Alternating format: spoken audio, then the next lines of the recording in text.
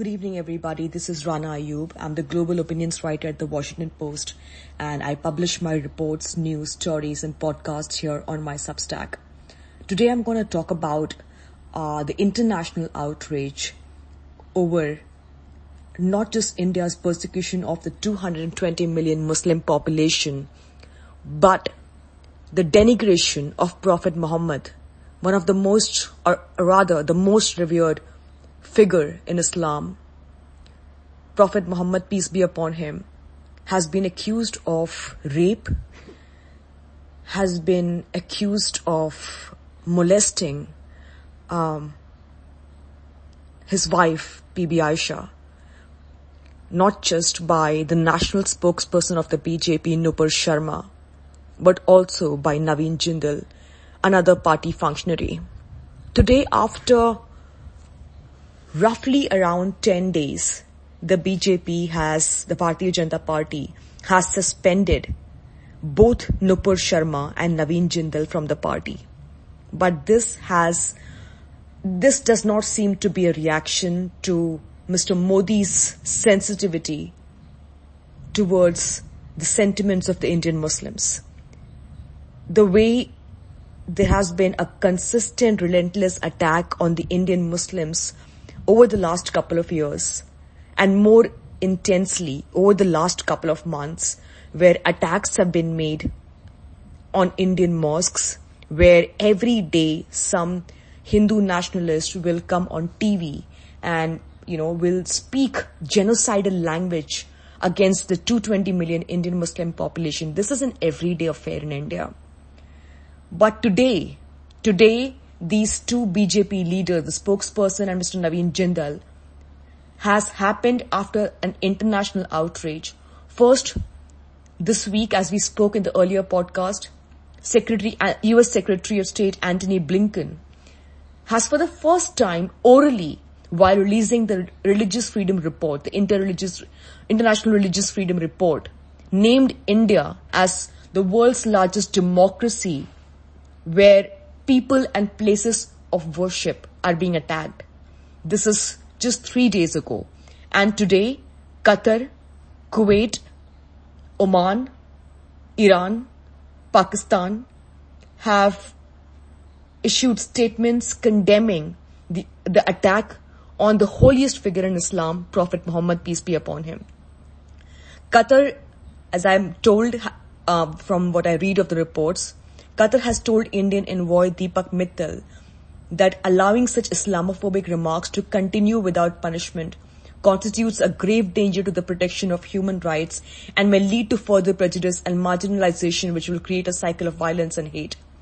Kuwait demanded a public apology for these statements against Prophet Muhammad and the 220 million Muslims of India, which it calls a continuation of the hate, which would constitute a deterrent measure or punishment to increase extremism and hatred and undermine the elements of moderation.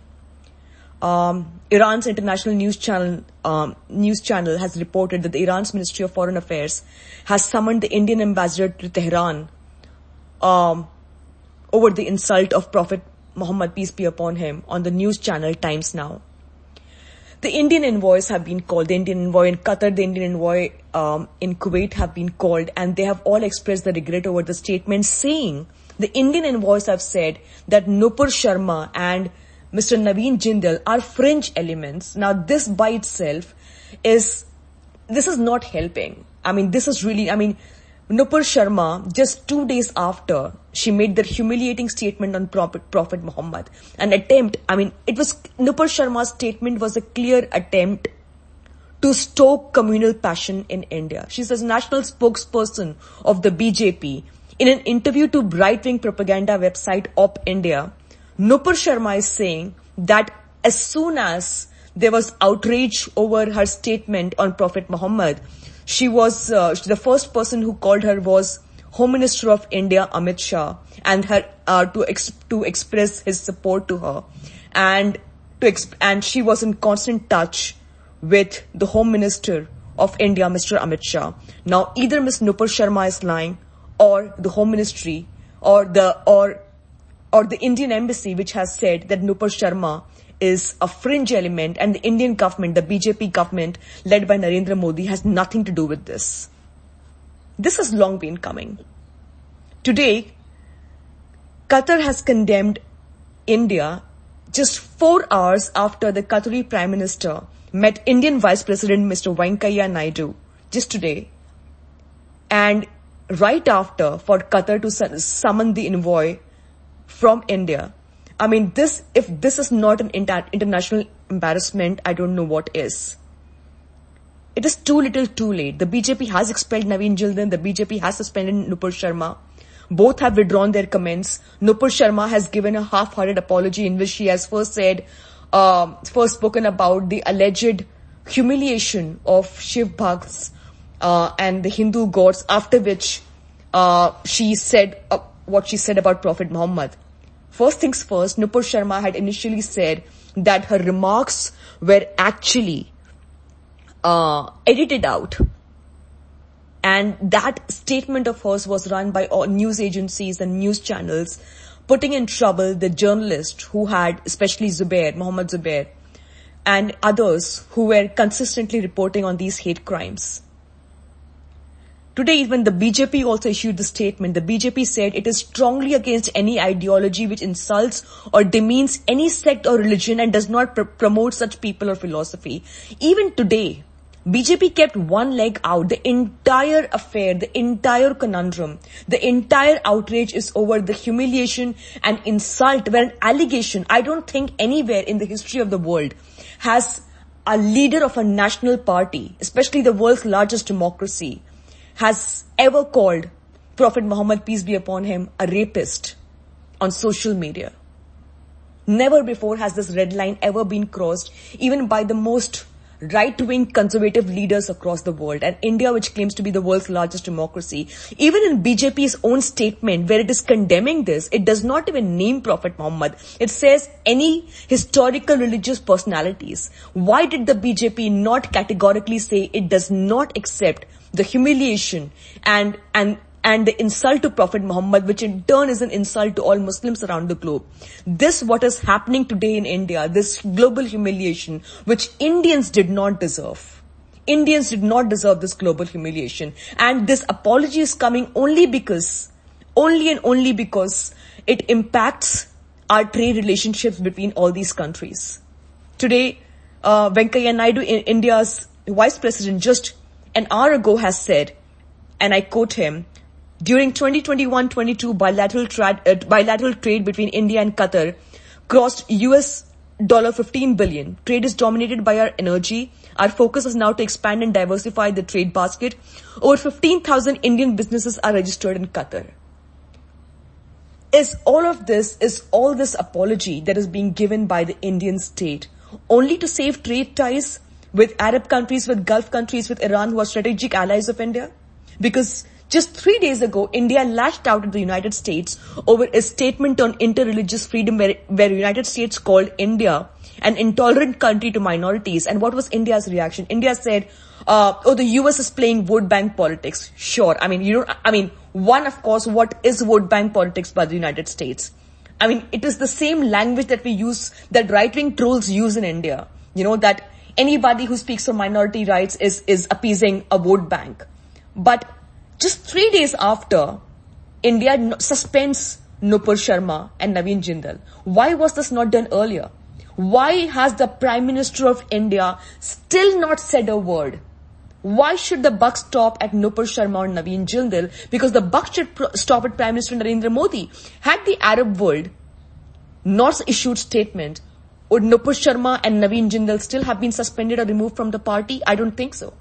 I don't think this is done by Mr. Modi to save or to maintain communal harmony in India. If that was the case, the moment Nupur Sharma made that statement, there should have been an apology from the BJP. There should have been a suspension right away. Had Nupur Sharma been suspended then and there, or had disciplinary action been taken against her then and there, then Naveen Jindal would not have had the temerity to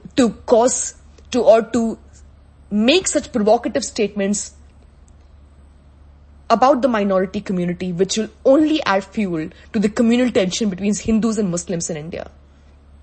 It is too little too late. Even now, if the Indian Prime Minister is really serious about communal harmony, is serious about secularism in India, is serious about maintaining India's global image, is serious about India being a big global superpower, Mr. Narendra Modi needs to nip this in the bud, but he won't, because we have seen ever since he was the Chief Minister of Gujarat till this day, as I've always maintained in my op-eds, and a lot of times I get called out by some of my very liberal friends saying, oh, let's develop. I mean, that was Mr. Narendra Modi's past. Let's not talk about it. I'm sorry, but this is exactly the language he has used since being the Chief Minister of Gujarat. He has always enabled this dog whistle, these attacks on minorities through his silence. Why has Mr. Modi been silent with one of the worst attacks on the Muslim community? You see Tejasvi Surya going to Australia and creating an embarrassment for India by making the kind of statements that we had made about the Islamic invaders and Islamic attacks on India and comparing them to the Holocaust. Why has Mr. Modi not reined in leaders who are making provocative statements against Indian Muslims? Why did we have to be at this juncture today for the world to condemn us one after the other? When was the last time so many countries, Iran, Kuwait, Oman, Pakistan, America, why have so many countries started condemning India? This is not the need of the hour. The need of the hour was for India to find solutions to the internal issues, to what's happening vis-a-vis China. I mean, if our diplomats, if our foreign office only has to deal with countries that are hurt about the persecution of Muslims in India, when is the foreign office, when is the foreign affairs minister, when is India's external affairs minister going to focus on what's on the various transgressions made by China or other neighbors? We talk about China, we talk about Pakistan, we talk about being under threat by neighbors, but what are we doing about it? Because what are we doing about unemployment? What are we doing about inflation? What are we doing about poverty? We're not doing anything, because all that we are consumed with day in, day out, in every day in India, you wake up in the morning and you witness hate. You wake up in the morning and you see Hindu nationalists barging towards a mosque saying, okay, we are not going to let Muslims worship in this place because this has to be demolished and this has Hindu antecedents to it. What are we talking about? Is this the India that we desired? Look at what's happening with the Gyan Vyapi mosque, where now Hindu nationalists are saying it's not just Gyan Vyapi. Now we want every mosque which was earlier demolished by Muslim invaders, and then, I mean, for these temples to be demolished. And then how long are we going to go about this? How long are we going to go to stoke communal tension to retain power? Because this hate is real.